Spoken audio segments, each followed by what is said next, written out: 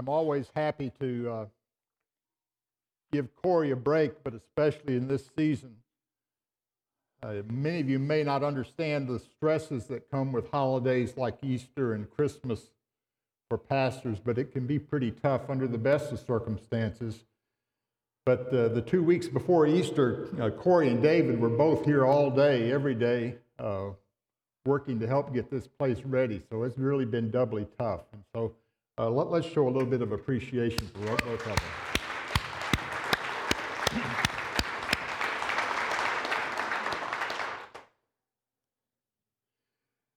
Well, I'm happy to pick up on chapter 2 of Esther today, and I'll warn you ahead of time and apologize that it's going to be a little bit longer than normal, so buckle up. Let's pray together briefly, and then we'll begin. Lord, we've come from all kinds of places this morning with all kinds of needs, but we have one in common, and that is we want to hear a word from you. And so I pray that the things I say will be true and that they will point to you. In Christ's name, amen. Sometimes I feel like I'm the only person that God does not check in with every morning. He doesn't come to me with a list of things that are going to happen today and what I'm supposed to be doing to fit in with that plan, and very clear and very explicit and no ambiguity about anything. And don't get me wrong, there are times when I've been very clear about what God's about and what I need to do, but I have to tell you that's not the norm. Usually, I seem to live in a fog of spiritual uncertainty and self-doubt. God is barely visible most of the time, it seems, and I'm always second-guessing the things that I do. And too often, when it all is said and done, I look back and realize that the choice I made was a bad one. Now, if that's your experience, then Esther's story is for you.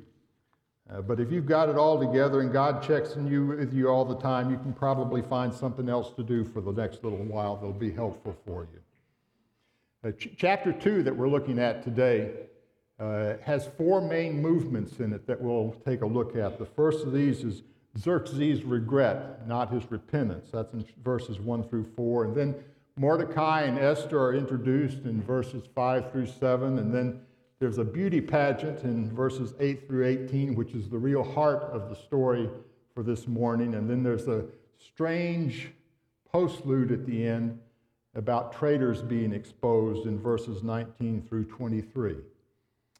So let's jump in at verse 1 of chapter 2. Later, when King Xerxes' fury had subsided, he remembered Vashti and what she had done and what he had decreed about her. And then the king's personal attendants proposed, "Let a search be made for beautiful young virgins for the king. Let the king appoint commissioners in every province of his realm to bring all these beautiful young women into the harem at the citadel of Susa, and let them be placed under the care of Hegai, the king's eunuch who's in charge of the women, and let the beauty treatments be given to them. Then let the young woman who pleases the king be queen instead of Vashti." This advice appealed to the king, and he followed it. And now you know why Corey asked me to do this today. After a while, Xerxes cooled down and sobered up. And then he remembered Vashti. Now, for Xerxes to remember the consequences of his drunken foolishness gives us momentary reason for hope that Xerxes will repent of his foolishness and seek reconciliation with Vashti. But that's not what happens. You see, for Xerxes, regret does not lead to repentance. The yes men around Xerxes who were in place to stroke his ego suggested that he replace Vashti, not repent or reconcile. And they appealed to his ego by proposing an imperial beauty contest that would go across the entire empire and allow Xerxes to meet the most beautiful women in his empire, and from them to select the most suitable replacement for Vashti. Xerxes loved the idea. And he quickly forgot Vashti, and he launched The Bachelor 2,500 years before reality TV thought of it. And the cast for this show was absolutely massive, and it ran for 4 seasons. We're beginning to see how fully debased Xerxes is. His grandfather, Cyrus the Great, had built the Persian Empire. It was the largest the world had seen at that point, stretching from India to the Mediterranean Sea, and he was a good and just ruler, even for a pagan. Xerxes inherited that great empire, but he was very different from his grandfather. He was spoiled and entitled. He was vengeful, and he made rash decisions.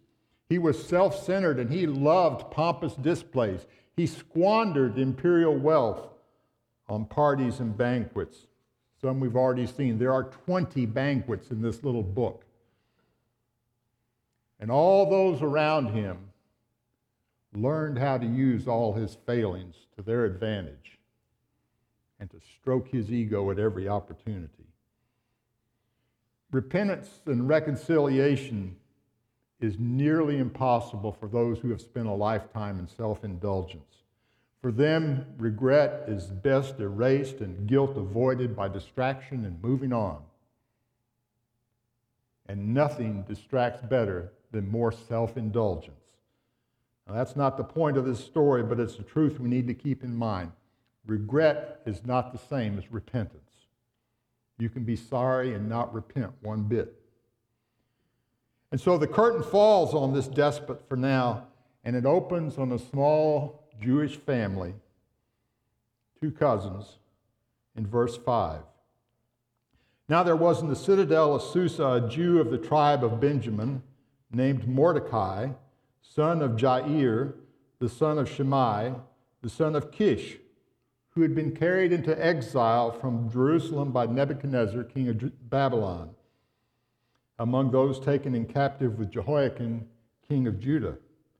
Mordecai had a cousin named Hadassah, whom he had brought up because she had neither father nor mother. This young woman, who was also known as Esther, had a lovely figure and was beautiful. Mordecai had taken her as his own daughter when her father and mother had died.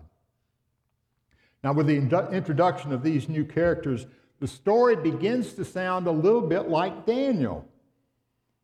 This story of excess and ridiculous detail includes Jews living in exile with a mix of Hebrew and Persian names. They're strangers in a strange land ruled by a king with no allegiance to the God of Abraham, Isaac, and Jacob. And the style of story is so similar to Daniel, with its extravagant descriptions of the king and the court. But as you look deeper into that comparison, there are some shocking differences from Daniel's tale that raise a lot of troubling questions for us. And most of them are not answered, even by the time you get to the end of the story. And like Corey said last week, that's part of it, the hiddenness of what God is doing here. Esther and Mordecai's great-grandfather, Kish, was among the Jewish leaders that had been taken out of Jerusalem by Nebuchadnezzar.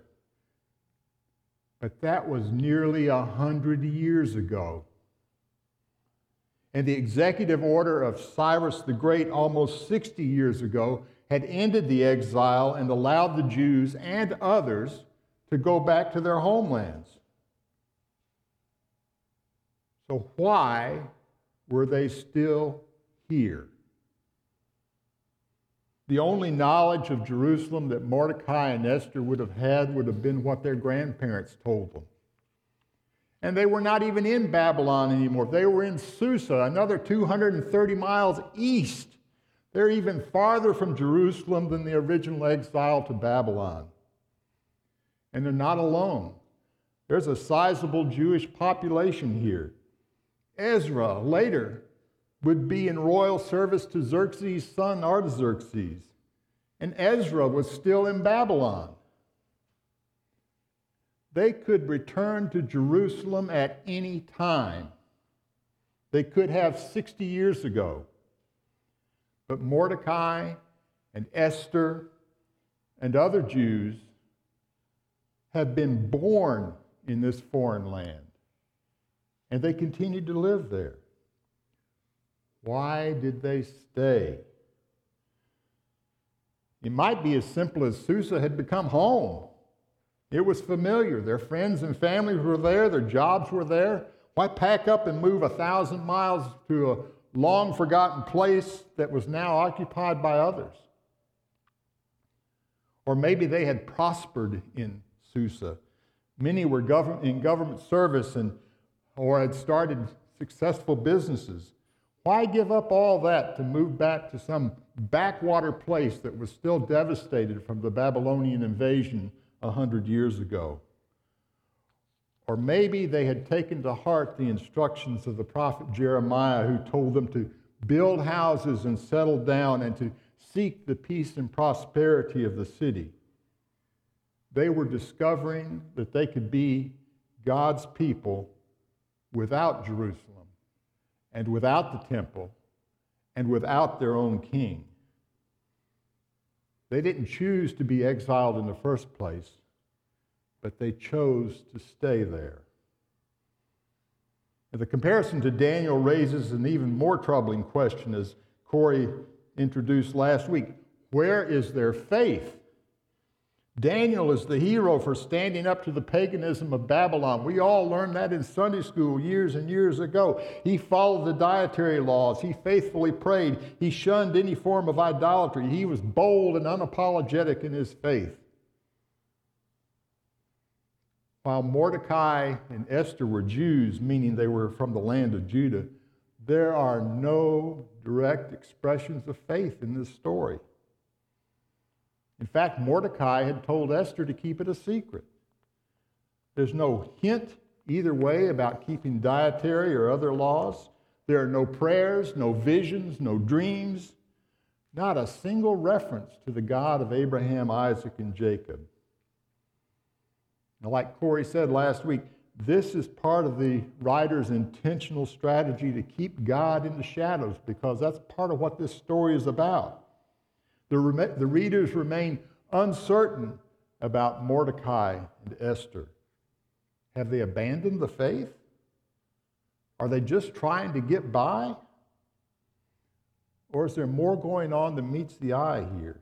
The ambiguity and the uncertainty about them make them questionable heroes to us.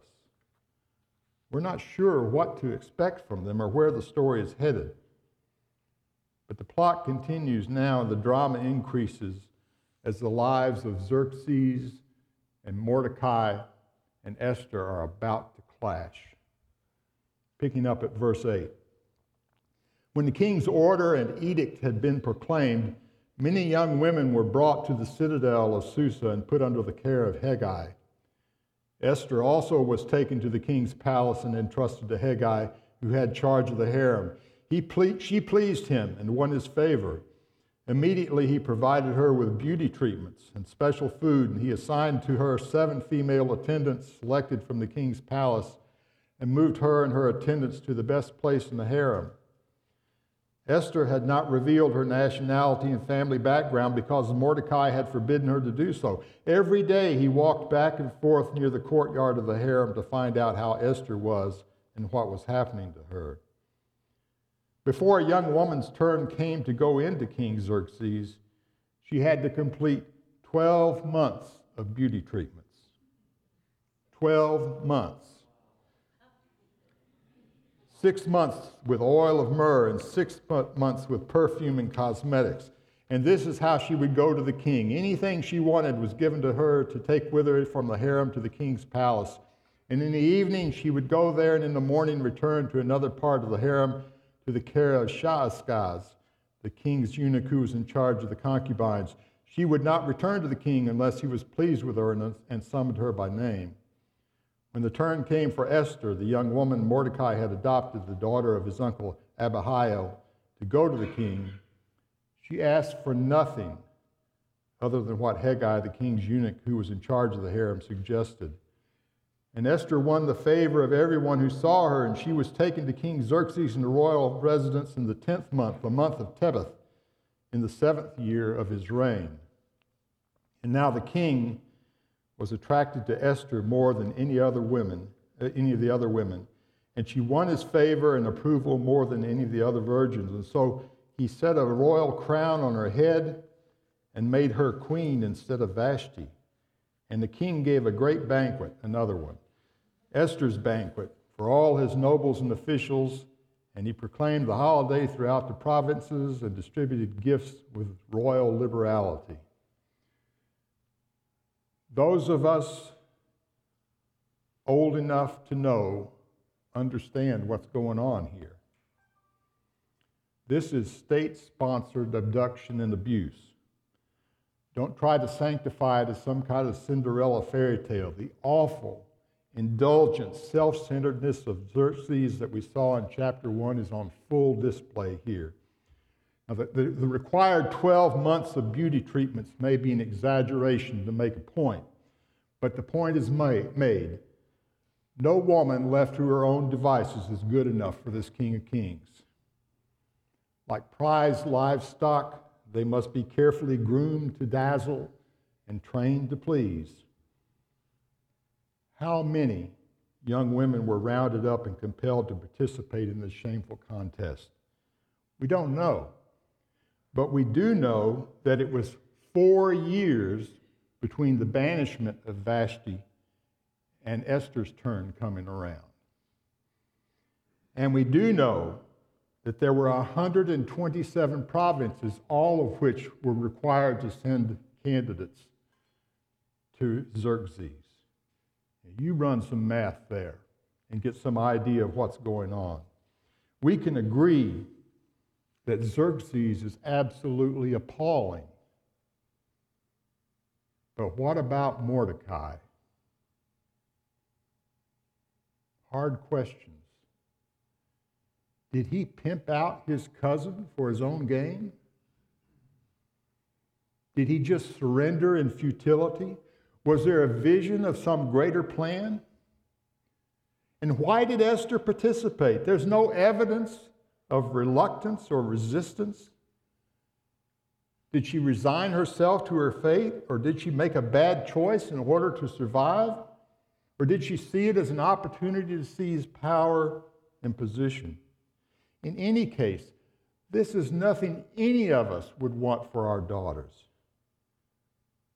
Mordecai and Esther hardly seem good role models at this point. Still, there are two things in the story right here that deepen our uncertainty and our wonder about what's going on. First is the report that Mordecai hung out by the harem daily to keep track of Esther. Now, Mordecai was a government official, so being in the palace compound would not be unusual, but creeping around the harem was dangerous business. And I think it's a deliberate hint at Mordecai's care and concern for Esther. Second is the description of Esther's behavior and how people responded to her. Unlike some of the other women, Esther did not take advantage of the opportunity to enrich herself with clothes and jewelry and perfumes in return for her time with Xerxes. There's also an interesting progression in how people responded to Esther, which is not evident in any of our English translations. Haggai was in charge of the harem, and this expansion in all its residents. And the story tells us in verse 9 that Esther found favor with Haggai and was treated generously and kindly. Now, the Hebrew word translated favor here is chesed. It means loving kindness, and it's often used as descriptive of God. Haggai had to deal with all of Xerxes' kept women. But something about Esther was different. I think Haggai saw an unusual lack of pretense and competitiveness in her. And that attracted a godly response from Haggai. And then in verse 15, we're told that Esther won the favor of everyone. And in this circumstance, everyone means the other women and servants in the harem. But it's not the same word in verse 9, even though it's translated the same. The word here is hen, that means charm or grace. And something about Esther charmed others and brought out grace. And lastly, in verse 17, we come to Xerxes himself, and we find that Esther won favor and approval of Xerxes more than any other women.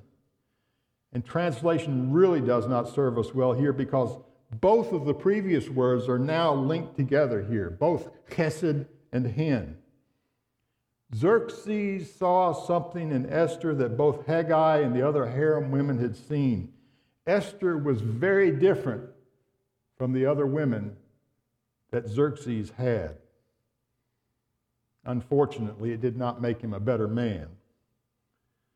But we are left with the knowledge that there was some characteristic of Esther that provoked a godly response of loving kindness and grace.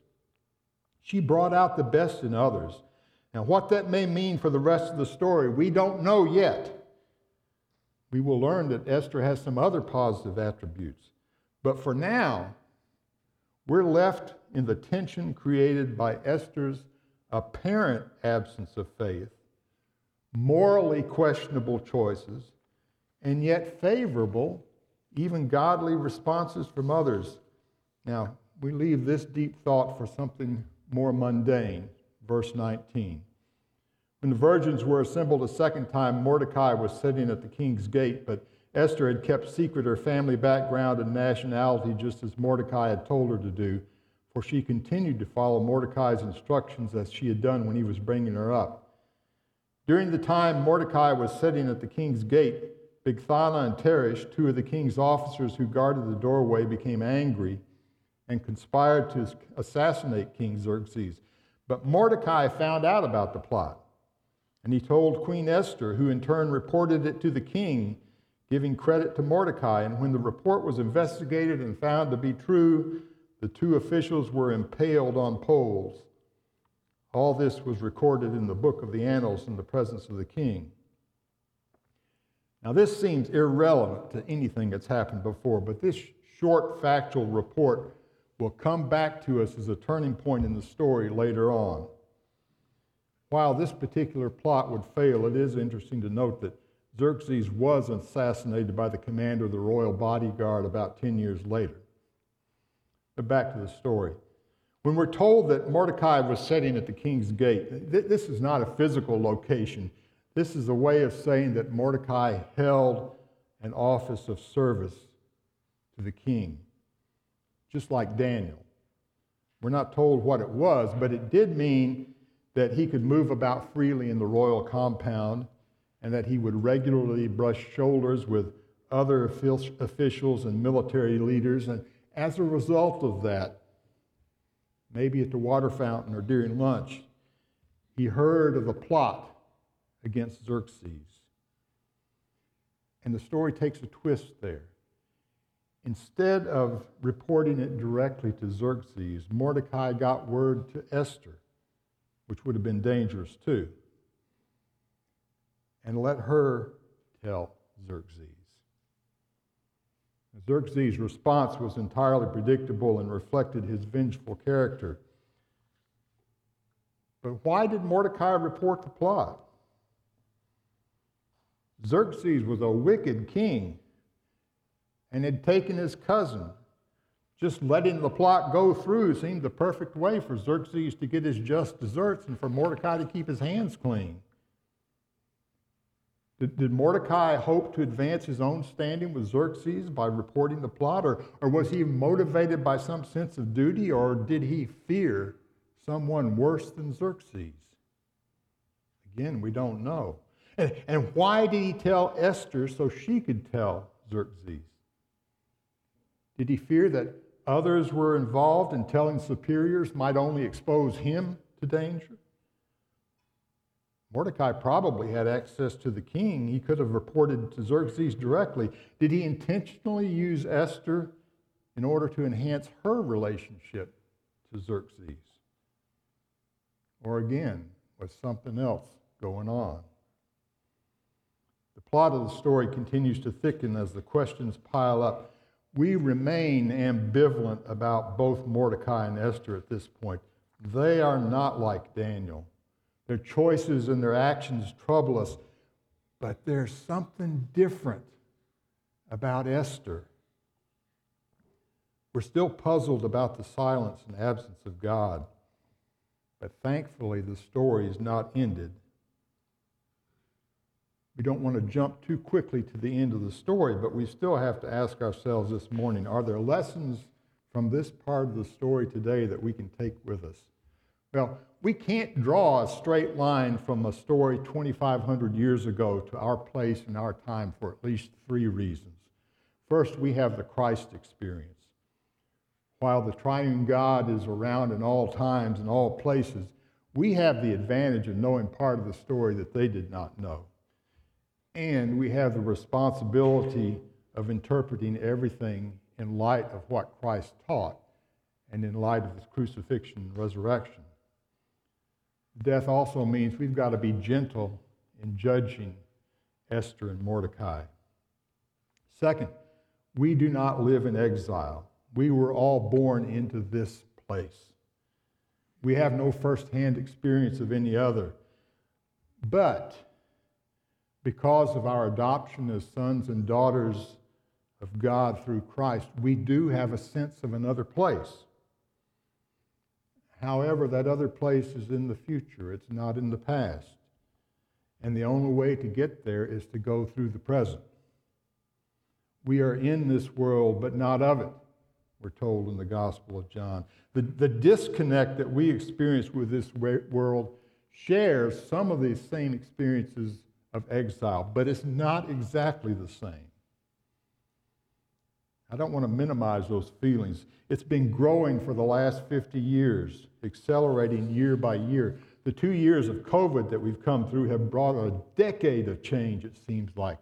It's affected our entire world, our economy, our politics, our education system, our relationships, and our churches. Still, there is no place or time for us to go back to. It doesn't work like that.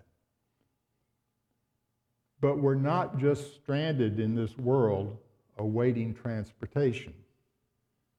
We've been sent to this place and this time just as Christ was sent into the world. Leaving is not our option. This, here and now, is our mission post. The instructions that Jeremiah gave the exiles to settle in, to build houses, raise families, and to work for peace and prosperity of the city have been elevated, for we are now ambassadors of Christ in this place. Third reason, we live in a democracy.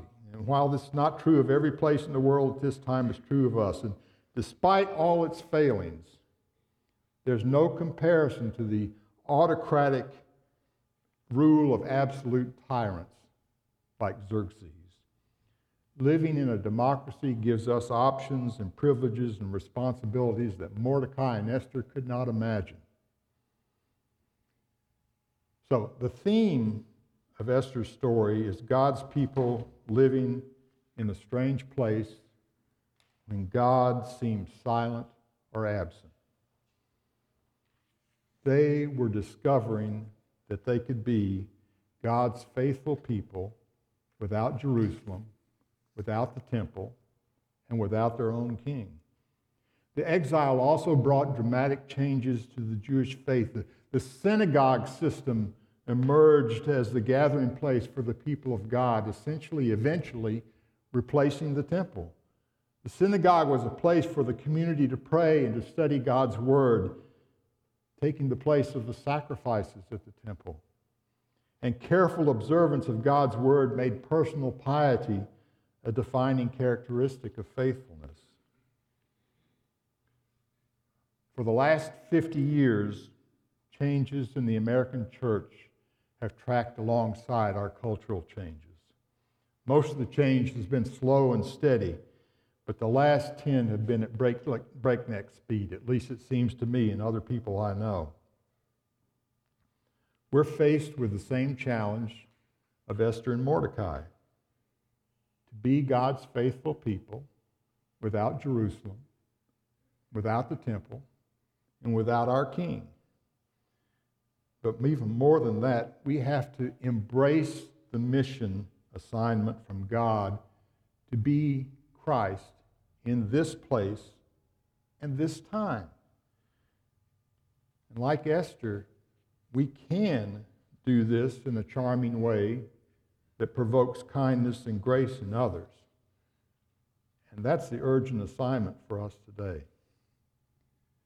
But it's complicated by this feeling of absence of God. No, God's not really absent any more than God was absent for Esther and Mordecai. But the clamor of competing voices around us makes it seem so. We long for an absolutely clear, indisputable word that we can affirm as God's word.